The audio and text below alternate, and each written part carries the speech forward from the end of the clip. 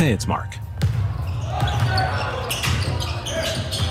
Those sounds you're hearing, the echo of a leather-wrapped ball bouncing on hardwood, the squeak of rubber soles on polished wood, climax in the swish through a nylon net, bank off the glass, or rattle off an iron rim. Mix in the blare of the crowd, whistles, air horns. Every game creates a magnificent cacophony all its own. Cutting through the din is the play-by-play announcer, whose job is to describe every shot for the audience listening on the radio or watching on TV. Think of some of the great sportscasters: Marv Albert, Dick Vitale, Kevin Harlan. They give voice to the sights and sounds and become our eyes and ears. But what if all the stimuli a commentator had to go on was of the non-visual variety? This week on the podcast, my colleague Jack O'Brien interviews Cameron Black, a sports journalist who recently became the first blind basketball commentator on TV. Earlier this year, Black used a system that combined haptic vibration with sound effects and a refreshable Braille dashboard to call a New York Knicks game in real time. His feat, which was a resounding success, may one day help all blind and visually impaired people experience the game the same way he did at various stadiums, through an app. But, as I'm sure you'll agree after listening to Jack's interview, what transcends the technology is Black's own passion and enthusiasm for sports, and for pioneering new, accessible opportunities for his community. And let's just hear with a health policy update. Hey, Mark, today I'll talk about the Biden administration's move last week to establish a framework around using margin rights to lower drug prices for the first time, and what that would look like. And Jack, what 3 things are trending in healthcare this week? This week, we're talking about the ongoing controversy around Panera's charged lemonade. Lesha delves into whether a viral flaxseed mask is a natural alternative to Botox. And we unpack Netflix's hit docuseries Bad Surgeon.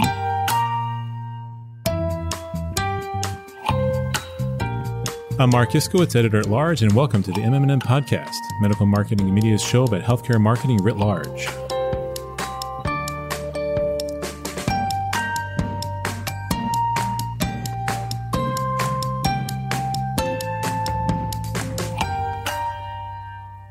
Welcome to the show, Cameron. Really appreciate you being on. Oh, I appreciate you having me, Jack. Absolutely. For those in our audience who may not know you and your story, you want to give a little background for our audience to get a better understanding of who you are? Yeah, sure. I'll try not to ramble on too much. Like Jack said, my name is Cameron Black. I am based out of Kansas City, Missouri. I was actually born in Norman, Oklahoma, lived there for 16 years, and then I've lived in Missouri ever since. So going on 20 years. I'm 35. And I am completely blind. I've been completely blind for my entire life. And for about the last 6 or 7 years since I moved to Kansas City, I have become a huge sports fan. Huge fan of football, huge fan of baseball and basketball. And that has caused me to take an interest in maybe doing radio work or sports broadcasting and trying to make a living out of that. And that interest and that passion has driven me to kind of where I am right now and doing the interview on this podcast this morning. That's awesome. And I really appreciate you giving the background so our audience gets a better understanding of who you are. I really wanted to focus, you talk about obviously the interest in sports. And I did promise before we started this interview that we'd have a question for the Chiefs, about the Chiefs later. So we'll circle back to that. But talk to us about your work with Michelob Ultra. That's how you first came to my attention. I think that's probably the primary interest for our audience is how that all came together. Yes, sir. So that got started about a year ago in September. Well, I mean, that's when I first had contact with Michelob, but I guess you could say that honestly, it kind of started several years ago when I really got into football, and I was doing some stuff locally. Like I had been on a couple of radio shows just here in Kansas City. I wrote a blog that I just wrote for like football and baseball, basically just to get people talking about it and then to stir the pot a little bit, stir up conversation. And not long after that, I was featured on the NFL Network. I was elected to be the Blue Cross Blue Shield Chiefs Kingdom champion. This was back in 2018. And I got to throw out the ceremonial first pass at a Chiefs game. And I got to meet and shake hands with Patrick Mahomes, and he signed a ball for me. And the NFL Network came to my place and did a whole feature on me. And I believe that was how Michelob Ultra heard about me, through the feature that the NFL Network did on me, and also through my own writings and articles and pieces that I had written about football and about baseball and so forth. Anyway, they contacted me back in September of last year.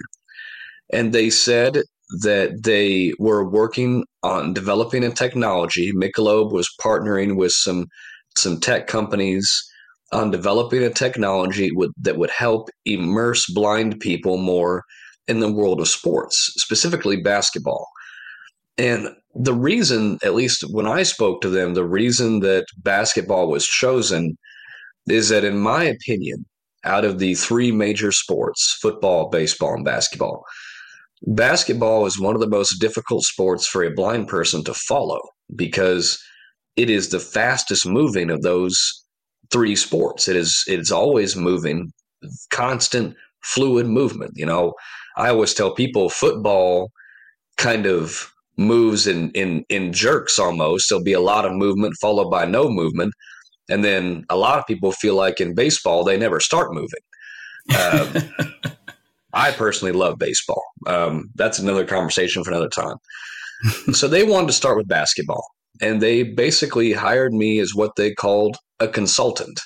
They wanted my feedback and my input on what would make the game more accessible for a blind person. And what do I, as a blind person, feel that I am missing out on? What do I, as a blind person, feel that maybe I have a hard time understanding or a hard time visualizing? And how could auditory input and even tactual input, or haptics as they called it, be used to accentuate those areas that I feel like I'm missing out on? So I worked with them on that for several months, and they made a documentary of the entire process from coming to my home in Kansas City here, where I'm sitting now, and introducing me to the technology that they were developing, all the way to using it and teaching me how to use it, and me commentating a live basketball game during the playoffs. So that is kind of how I got connected with them, and that is the short version of what we were trying to accomplish in the last year or so. And I obviously want to get to talking about actually commentating the basketball game, but digging in a little bit into actually kind of tweaking how the technology worked. What was that process like in terms of evolution? Because I'm sure it wasn't the first time they just presented it with you. It was fine-tuned and ready to go. I'm sure there were tweaks that need to be made along the way. What was that process like in terms of saying, this is how it would help me to be able to perceive the game? And like you said, it's so fast moving. There's so many different changes and stuff. The technology's got to be able to keep pace with that too. It does. And there was a lot of conversations. Like, before I saw any technology at all, I would just have phone meetings with the tech team. Gentleman that I spoke to the most, his name was Will, and he was just fantastic. Just very, very willing to listen to what I had to say, and seemed to really value my input. He was great to work with. And they started by talking to me about this suit they were developing. It's not quite a suit, but it's pretty close. I believe they took a vest and some pieces that go on your arms and on your hands and on your feet, and I believe that they were originally meant for virtual reality. And Will and his team sort of reprogrammed them.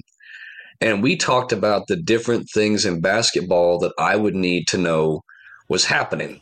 Like when a shot was a 2-pointer, or when a shot was a 3-pointer, or when there was a foul, or something of that nature. So they programmed the haptics suit, the haptics vest is what they called it. They would program the haptics vest, and it vibrated in different ways according to whatever was going on in the game.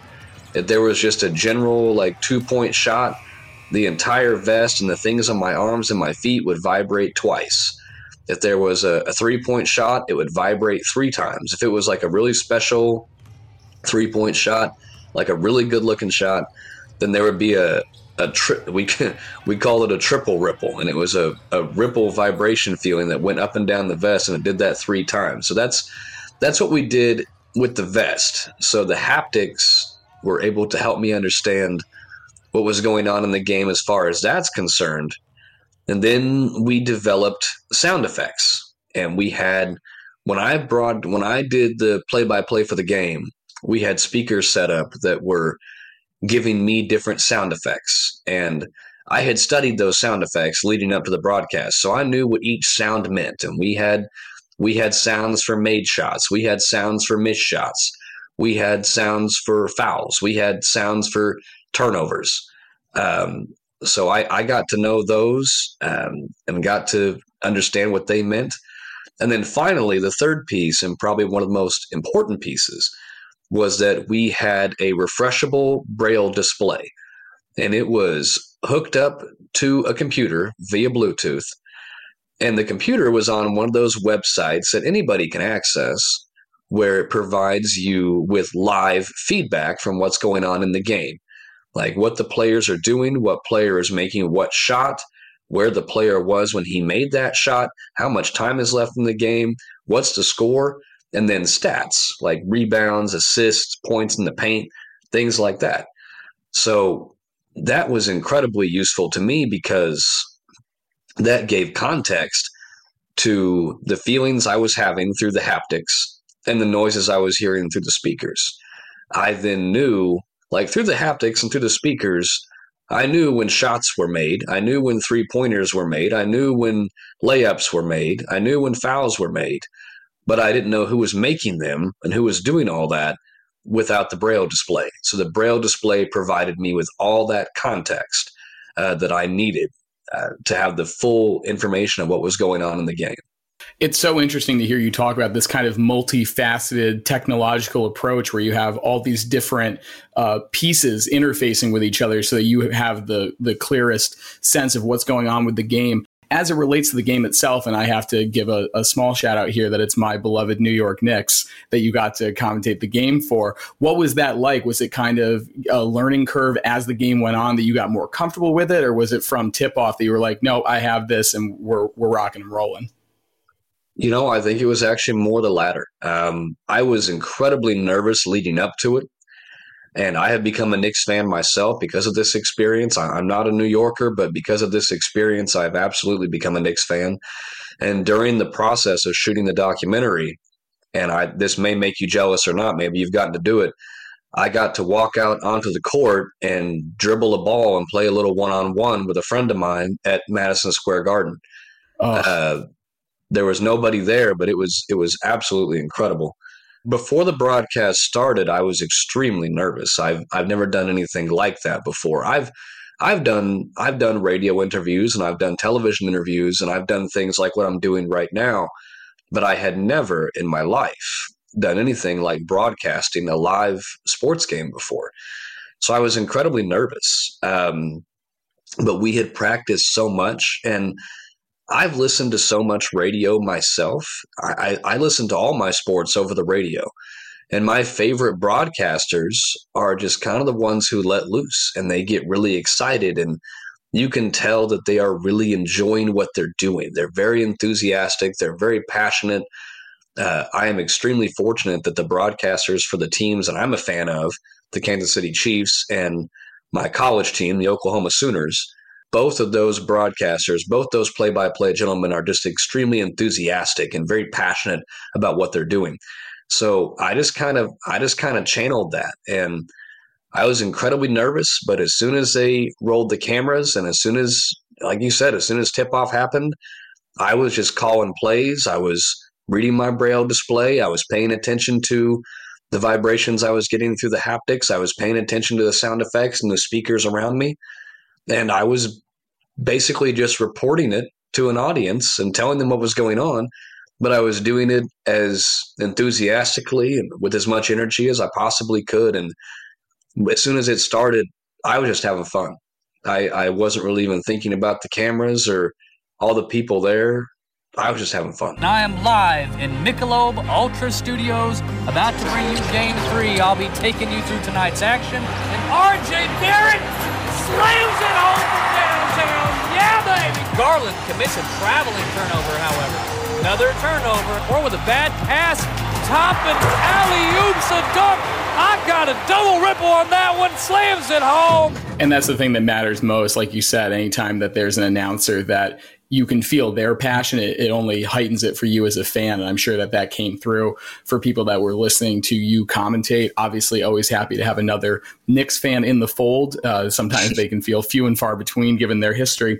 I wanted to talk about the response or the reception that you've gotten since you commentated that game. I can imagine it's very meaningful for the blind or the hard of seeing population to be able to have somebody like yourself doing something that may even, years or decades ago seemed impossible or difficult to do. What has the response been, or what is the feedback that you received? It has been overwhelmingly positive, and it means the world to me. It really does. I can't even begin to express it and it really started from the moment that game ended, when that Knicks game was over, and I read off a bunch of stats from the game, and then I said, this is Cameron Black at the Michelob Ultra Studios signing off. And as soon as that happened, there was just this huge applause, and people were coming up to me and hugging me and shaking my hand, and just made me feel really, really good. And then since the documentary has been released, the first few days it was released, I had to put my phone on vibrate because it wouldn't stop going off. I was getting Facebook messages, and I was getting text messages, and I was getting emails just from people who just said that how much that they watched the documentary and how much they loved it, how much they meant to them. And it was blind people, it was sighted people, it was anyone and everyone, and it just it meant a ton to me. And I don't think that I realized the impact this was going to have, even when I was doing it. Because like I said, I've done things similar, not to this large of a scope, but similar. And after it happens, there's always that 15 minutes of fame that people talk about. It happens, and for a few days after it happens, I'll get some congratulations, and I'll get some nice messages and some nice emails, and then it kind of dies down. And then it's and then for all intents and purposes, it's kind of over with. This has not died down, and I did it back in April. The documentary itself just came out a couple of weeks ago, and I'm still hearing about it, and that just makes me feel really, really good, because that was the point. The point was to reach out and touch everyone, but to specifically, I was aiming towards blind people, and not to exclude sighted people. I of course want them to be touched by it as well. Absolutely, I do. But my message to blind people and to people with visual impairments was basically that you just need to follow your passion, and you need to put yourself out there, because you just never know what will happen with that. I am sitting here on this interview with you because I got into sports, and then I wanted an avenue to talk about it, so I started a blog. And that blog gained the attention of the Kansas City newspapers, which gained the attention of the NFL. And it was just kind of a domino effect from there. But it really started with me just following my passion. And that's what I want other blind people to do, is your life is not over just because you're blind. And you need to continue to put yourself out there and to do what it is you want to do, because you just never know what might come from that. No, it's all right. That's why we record, so we can take care of that. But it's such an important message that you bring there, obviously, for the blind community to be able to be a prominent figure for them and give inspiration to them to be able to follow their passion and, be able to accomplish what they set out to do. I'm curious from your own perspective if whether you think that, obviously this isn't like a one-off. It seems like this is a technology and opportunities that could be afforded to other people across various sports. I could see this easily translating over into football, baseball, you name it. What are your expectations for, this type of work going forward?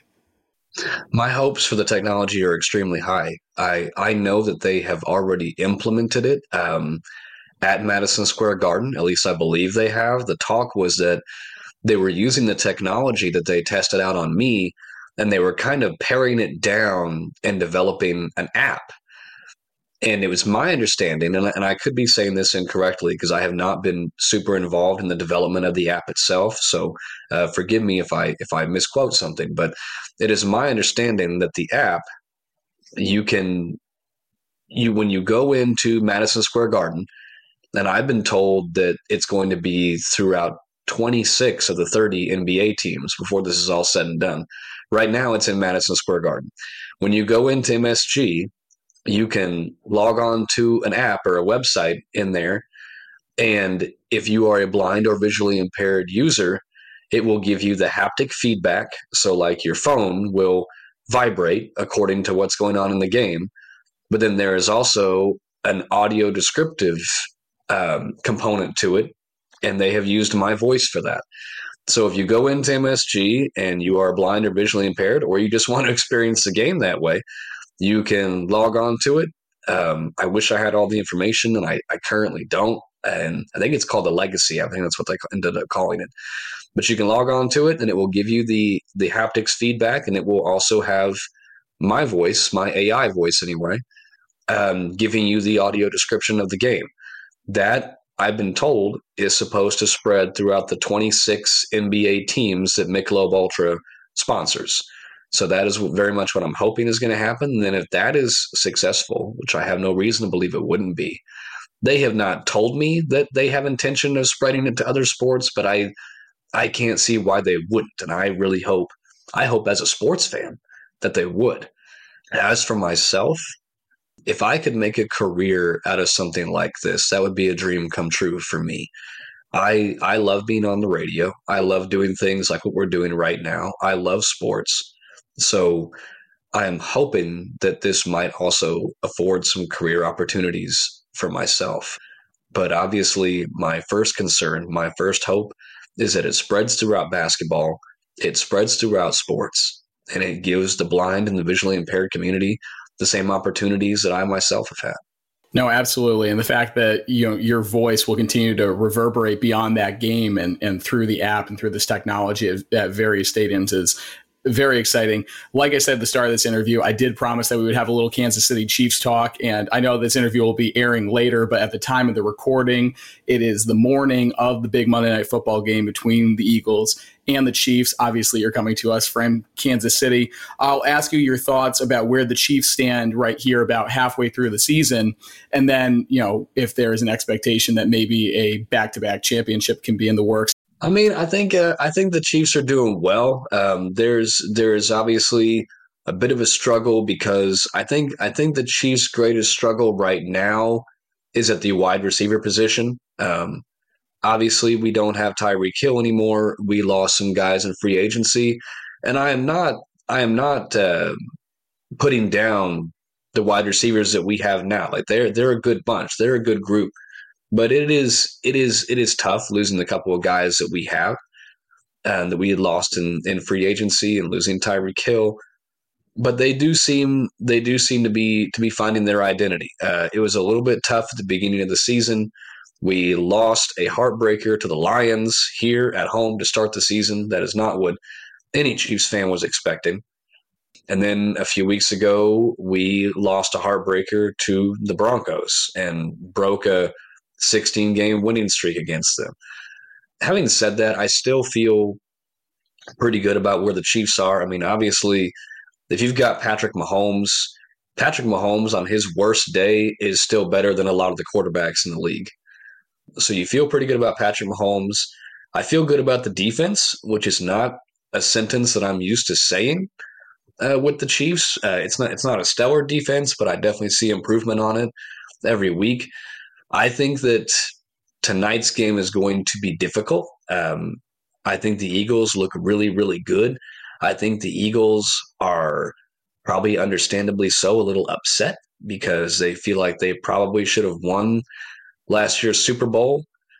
And I'm not even sure I would disagree with that, to be honest with you. So I feel like it feels a little bit like a revenge game for them a little bit. But I think the Chiefs will be equally motivated because it's going to be the type of game where they need to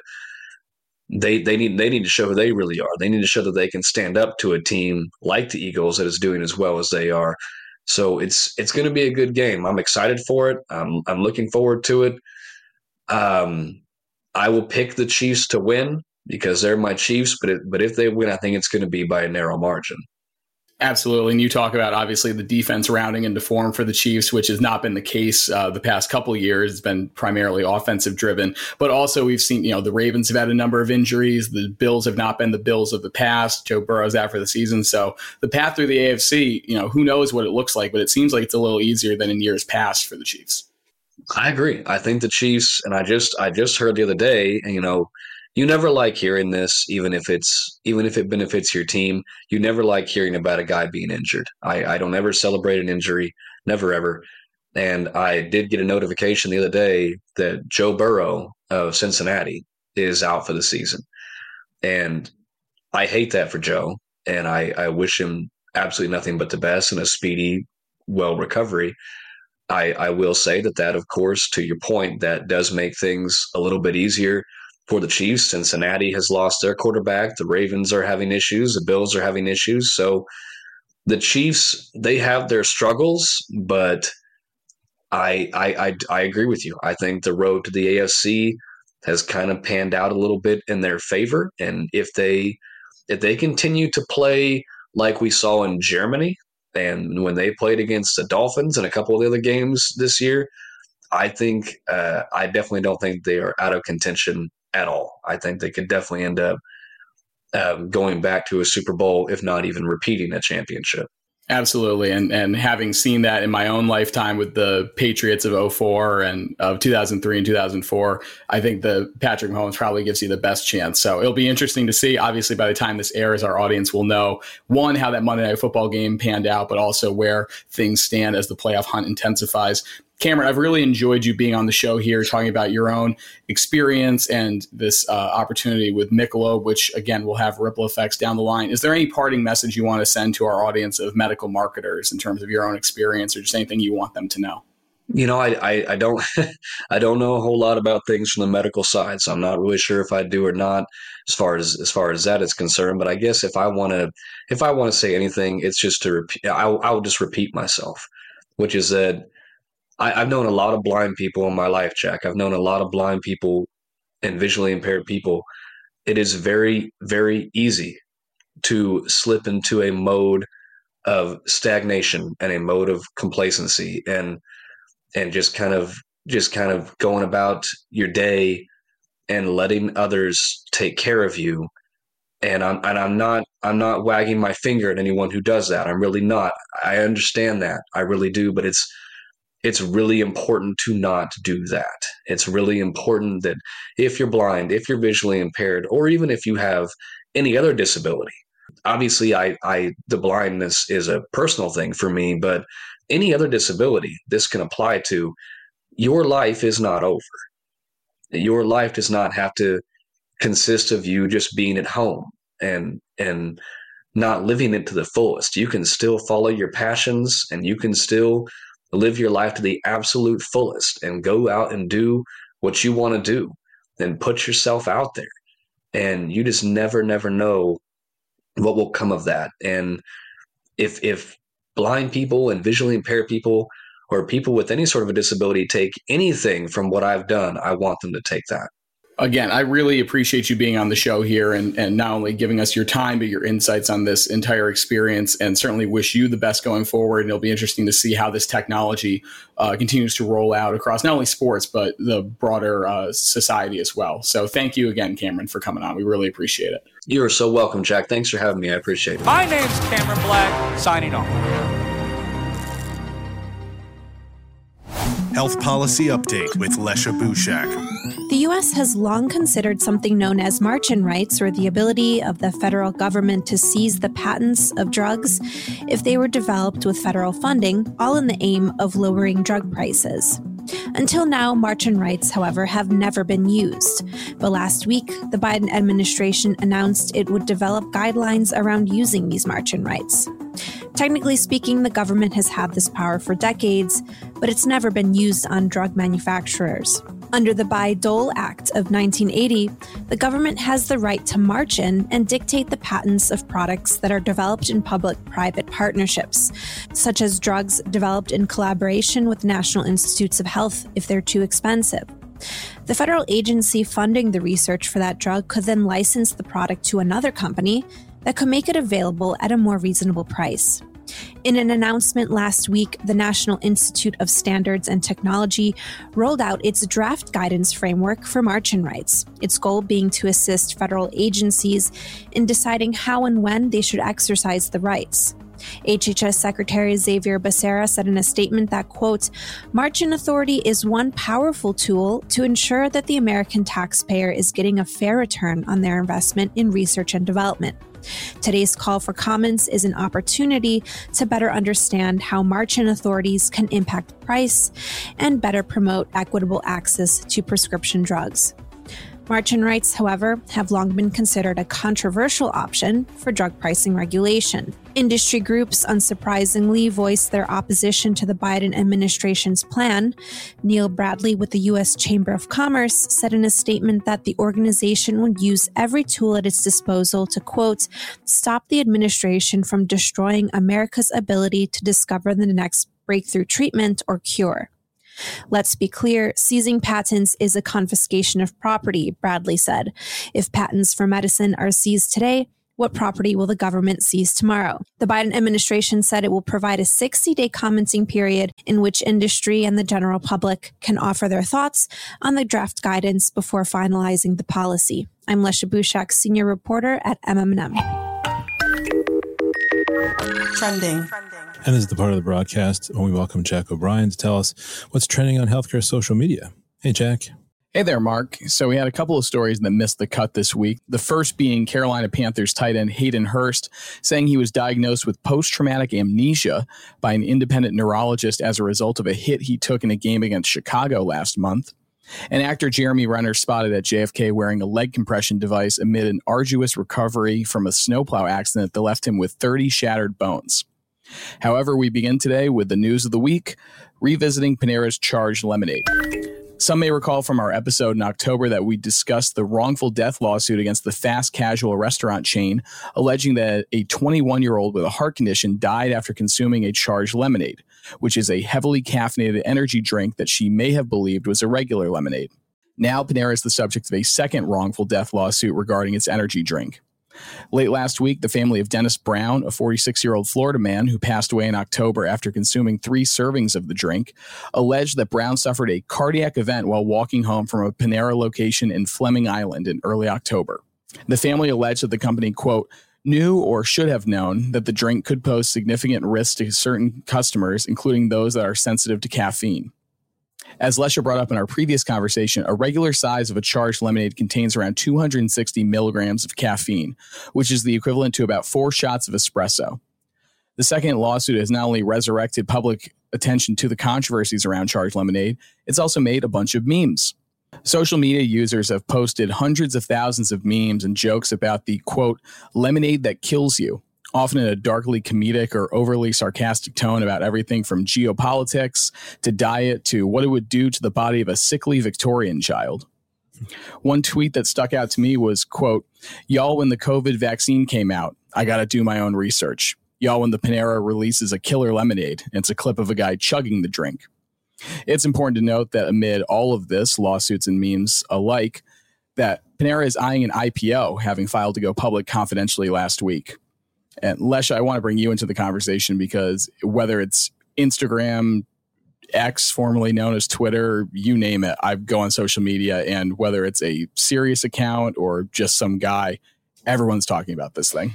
Yeah, I would have assumed that Panera would have either taken the product off of their menu entirely the last time someone died from it, or they would have put some serious warning labels in place. But it appears they did not do either of those things because, unfortunately, someone else drank way too much of this product. I guess this person had a mild intellectual disability, according to NBC News, and he also had high blood pressure. So he generally avoided energy drinks. So clearly he probably wasn't aware of the caffeine amount in this product. As we mentioned the last time, Panera was kind of marketing this charged lemonade as being clean and plant-based, as sort of like a refreshing, almost like a juice kind of thing. That was sort of what I got from it when I would look at it on its website. It was unclear to me even that it was actually a caffeinated drink. And since the first person died, they did change their website to add some disclaimers. They said that the charged lemonade is, quote, naturally flavored, plant-based, with about as much caffeine as our dark roast coffee.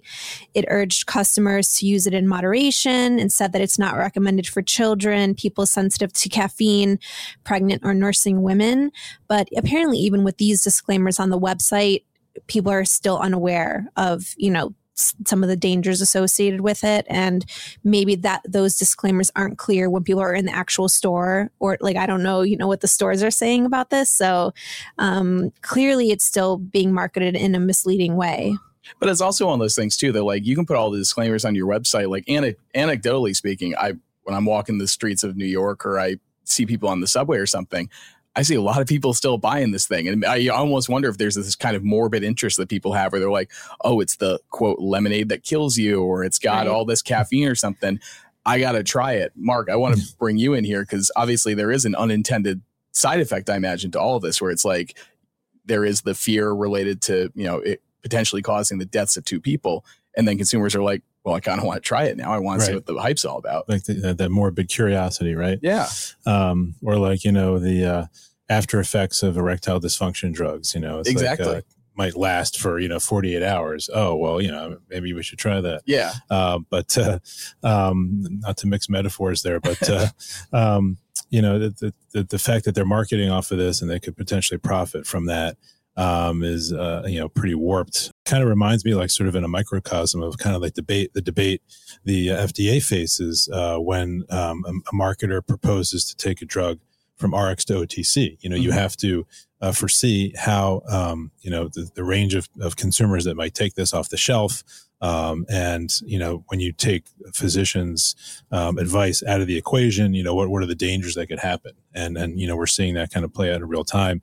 The guy in the most recent suit here drank 3 of these beverages, totaling a whopping 780 milligrams, whereas the Mayo Clinic says that on average 400 milligrams of caffeine per day is safe for adults. In October, the earlier case you mentioned, that was a 21-year-old with a heart condition who died after consuming just one of these heavily caffeinated drinks after believing it was regular lemonade.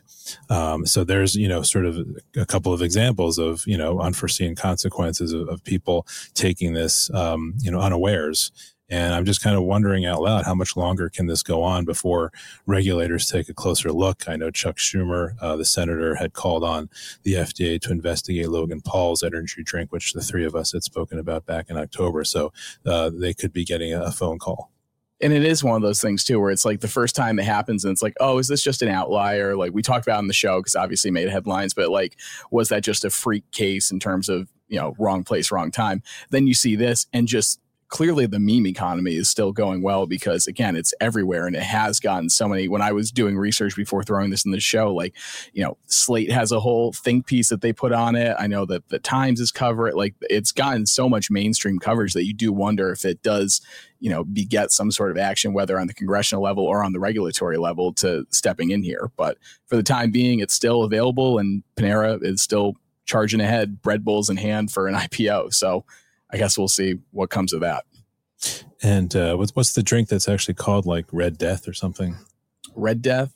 Something with death in the title. Oh, Liquid Death. Liquid Death. Yeah. Liquid Death. Right. So they got nothing on these guys. No, exactly. And this is apropos of nothing, but they had their own Arnold Palmer knockoff that they had used that played on the name, and the Palmer estate had said that they would sue them if they didn't change the name. So they changed it to Dead Billionaire. And so that's its own, it's separate from medical marketing. That's its own marketing. There's a whole genre of marketing exactly getting into. Alesha, what do you got for us next? So flaxseed is making the rounds as the next big health trend on TikTok, and dermatologists have taken notice of the supposed skincare fix. It all started with a video from TikTok creator Victoria Benitez, in which she claims that flaxseed, a seed that's associated with good digestive health, given that it's high in fiber, mixed in water can be used as what she claims is an alternative to Botox. Benitez's video has gathered more than 6 million views since she posted it in mid-November, sparking a craze around flaxseed masks as an alternative to Botox. You see this right here? This right here? This is Botox. This is Botox that you make at home, honey. And the best part, it's 2 ingredients, flax seeds and water. Flax seeds and water. She goes on to tout the endless benefits of flax seeds, from being a natural shampoo to an at-home soap to being used to bake bread and as a good digestive tool. She claims it's anti-inflammatory and the fatty acids are good for your skin. Since then, thousands of others have jumped on the trend with videos showcasing the step-by-step process of making the face masks at home. But based on the majority of dermatologist responses, it's safe to say that flaxseed masks won't do much for your skin.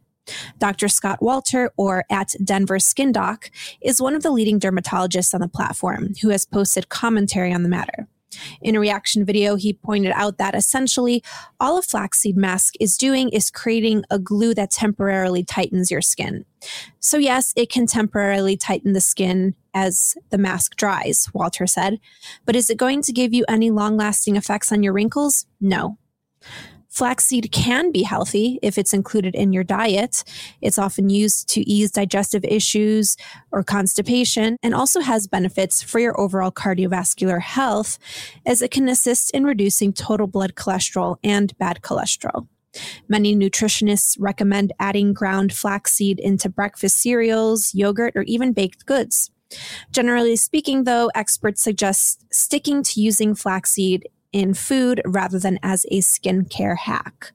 So, we've obviously talked about, the flavor of the week on TikTok when it comes to some of these health trends, and skincare is a huge one. But it is mind blowing to see how many viral videos with literally millions of views that are around flaxseed masks, and people really believe that it's good for your skin, but the experts are saying it's not. It reminds me when we were talking on the show a few months ago about the taping, where people were taping their skin and going to bed or something.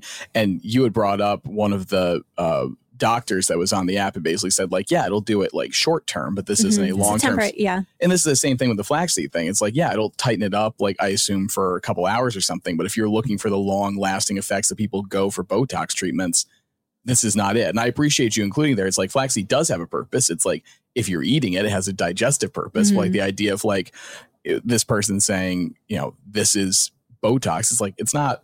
Botox is its own thing. Botox has its own separate chemicals and its own purpose. And, there does this work in some sort of temporary way, I suppose. But it's also misleading to go out there and say that on the app and get 6 million views saying it too. Absolutely. So right. Meanwhile, they're profiting from having these millions of views on their videos. But Jack, I'm glad you brought up the earlier hacks that we've seen, and I'm always you waiting for that cringe line, where we saw the shaving down teeth. These things that can really have really harm people. This seems to be harmless, other than the fact that it's wasting a lot of people's time. But taking a step back, I was reading some of the news stories written about the rise of dermatologists who are now kind of jumping on a lot of these routines and skincare hacks and debunking them. And if we think about how TikTok kind of rose to prominence, it really rose to prominence through these viral dance challenges. And now we're seeing more of these skin hacks becoming more and more common. And it was the people that are doing this for a living, obviously they have kind of an edge, because they're testing products, they're trying stuff out more so than the typical dermatologist probably is, who is trying to stay up to speed on actual conditions and FDA approved products for common skin conditions. So they're at a disadvantage. But but these people on TikTok, the way they espouse these approaches, they do it with such authority, that it seems like they're they're backed by scientific credible evidence when they're really not. So it's good to see, again, that this was a situation where the dermatology community kind of jumped on it and debunked it, hopefully before, any kind of real damage could have been done.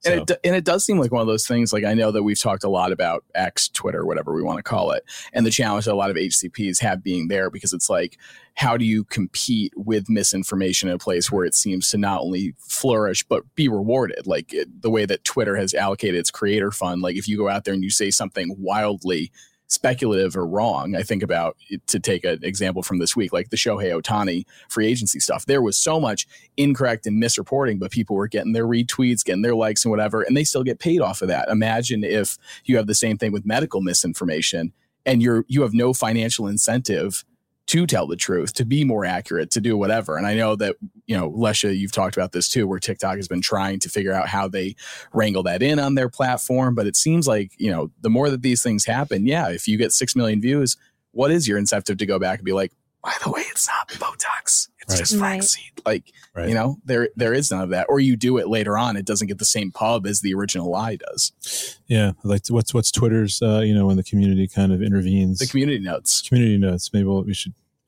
be good to see something similar there. Yeah. Here to that. And I don't even know. I assume if you did that on TikTok, like maybe it pops up that would be like the pinned top comment or something. Yeah. But I don't know. There just doesn't seem to be that same. I know that they say that they're trying. Right. There's no system in place at the moment, aside from the fact that I think HCPs are starting to realize they have to be more present on the site to offer that counterpoint. And we're starting to see that a little more. We're starting to see, TikTok physicians really starting to build brands for themselves and then do these reaction videos because, the young people who are on the site, they're not going to be searching on the Cleveland Clinic website about, does flaxseed work as skincare?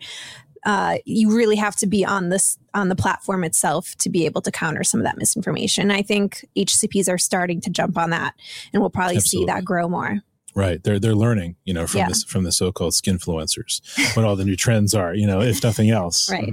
So, well, if we're looking for a good segue, obviously we're talking about the responsibility of HCPs to act in good faith and to actually lead by example. Netflix delved back into the world where that doesn't happen. They have a 3-part docuseries out called Bad Surgeon, Love Under the Knife, where viewers are introduced to internationally renowned surgeon Dr. Paolo Macchiarini and his revolutionary stem cell-infused windpipe transplants. However, while the show initially portrays Macchiarini as a charismatic health innovator that drew comparisons to George Clooney, interviews with his colleagues at the Karolinska Institute in Sweden and his former fiancée, an NBC News producer, cast a different light. Without giving too much away in terms of spoilers, patients who were thought to have had their breathing abilities restored by his procedure are dead. His relationships and professional accomplishments are found to be fraudulent. And Macchiarini is revealed to be one of the most prolific frauds in modern medicine. I think that anyone who has been intrigued by the Elizabeth Holmes saga, in addition to all sorts of different fraud stories, they don't have to necessarily be healthcare related, would find this interesting. It's a very quick watch. I was able to do it while folding laundry. So if that gives you any sense in terms of my process, but it was very interesting just in terms of Netflix, you talk about your financial incentives. They love to go back to the liars and the crooks of the world. And this guy was one of the top ones. I'll tell you that. Yeah, I think, this idea of like the true crime, docuseries, whether on podcasts or, television shows are definitely super popular. So it's kind of interesting to see like the medical true crime thing kind of come into light here with this one. I didn't get the chance to watch it, but I do remember hearing about this guy, in previous years. And I looked him up and I guess this summer he was actually sentenced to a few years in prison for all of these charges. That just happened, I think in June or July. So apparently he'll be in prison for about 2 years, which, don't know if that's enough or whatever, but that's kind of where he is right now. I would say you can watch the documentary and you can make your own judgment in terms of what his punishment is. I think one thing that's infuriating, and Mark, I just want to get your thoughts, bring you in here too, is, he was basically living a double life, and not only in his professional sense, but also in his personal sense. And his fiance, the NBC News producer, there are so many times while I was watching, I was like, you claim to be a journalist and X, Y, and Z here. There was one part where she said that the Pope was going to marry them. And there was very little at all in terms of like, maybe I should fact check that more. She just looked up and it's like, oh, the Pope does marry people. It's like, yeah, he marries people, but like, is he going to marry you specifically right, in the Vatican? Yeah. So yeah, there were a lot of infuriating instances, but as Lesha pointed out, Netflix loves its docuseries. If there's a true crime angle, doesn't matter what the industry is, they're going to find it. Absolutely. And as a cautionary tale, these things are out there, lest anyone, be taken in either by a fraudulent, professional, so-called, or by, significant other. But, it reminds me a little bit, for some reason, of the Dr. Roxy case, the Ohio plastic surgeon who live streamed procedures on TikTok and who was subsequently banned from practicing medicine. And her profession was also very kind of slow to act on her. Her actions kind of came to light as early as 2018. There were concerns over, possible ethics violations, and so forth. So these things take a while to percolate sometimes through. And you hope that there won't be any future cases like this where there were actually deaths involved before their, fraudulent behavior was discovered. And kind of like the Theranos thing too, it underscores the role that whistleblowers have in any industry, but especially in healthcare. Like they highlight in the documentary where they're like, this guy was not testing on animals before he was testing this out on humans. These weren't like pure grade medical devices. It was like a little tube of plastic that he was jamming in people's throat. Like there were all these sorts of things, but you talk about this being an arduous process and, the threats to their professional careers for coming out and challenging somebody that, again, people were like, oh, this is medicine's George Clooney. He's all over the world. He's question. Like, right. Exactly. So it's like, that's the role. It's the same thing that Theranos ran into. How dare you question Elizabeth Holmes? How dare you question, any sort of fraudulent bad actor in the space? It's easier said than done. You have to question. You have to continually hold people to standards. And you don't have one set of standards for one company or person and another for another, person or company. That's just a good reminder of that. So yeah, absolutely. It's interesting that the journalist actually met him. The journalist that she was engaged to him, she actually met him when she was doing a story on him. So he was actually originally one of her sources. And it's just like funny and strange that she didn't actually do any of that real investigating into, his reputation and his actual track record. But, well, and she talks about it too, where she's like, was the whole point of him even like pursuing a romantic relationship with her because she could give him cover? Like when the story broke, I think it was initially in 2014 that there were concerns about his work and deaths of patients. And she was like, oh, well, no, this is wrong. And she's putting her own credibility on the line for somebody that, as you watch in the documentary, had a lot of lies at his disposal, had a lot of untruths that he was. So he was using that as leverage. It seems like that. Quiet, that was her working theory. And in Holmes's case, she fooled some very prominent journalists, even without that. Just through her ability to speak authoritatively, but without proper scientific evidence. We come full circle here. Yeah, journalists and statesmen. I mean, as long as you got that, what else do you need? Absolutely. It's two main ingredients. Thanks for joining us on this week's episode of the MMM Podcast. Be sure to listen to next week's episode when we'll be joined by our final guest of 2023, Kathy Delaney, the Global Chief Creative Officer at Saatchi & Saatchi Wellness. Take care, everybody. That's it for this week. The MMM Podcast is produced by Bill Fitzpatrick, Gordon Failer, Lesha Bushak, and Jack O'Brien. Our theme music is by Sizzy M. Sohn. Rate, review, and follow every episode wherever you listen to podcasts. New episodes out every week. And be sure to check out our website, mmm-online.com, for the top news stories in pharma marketing.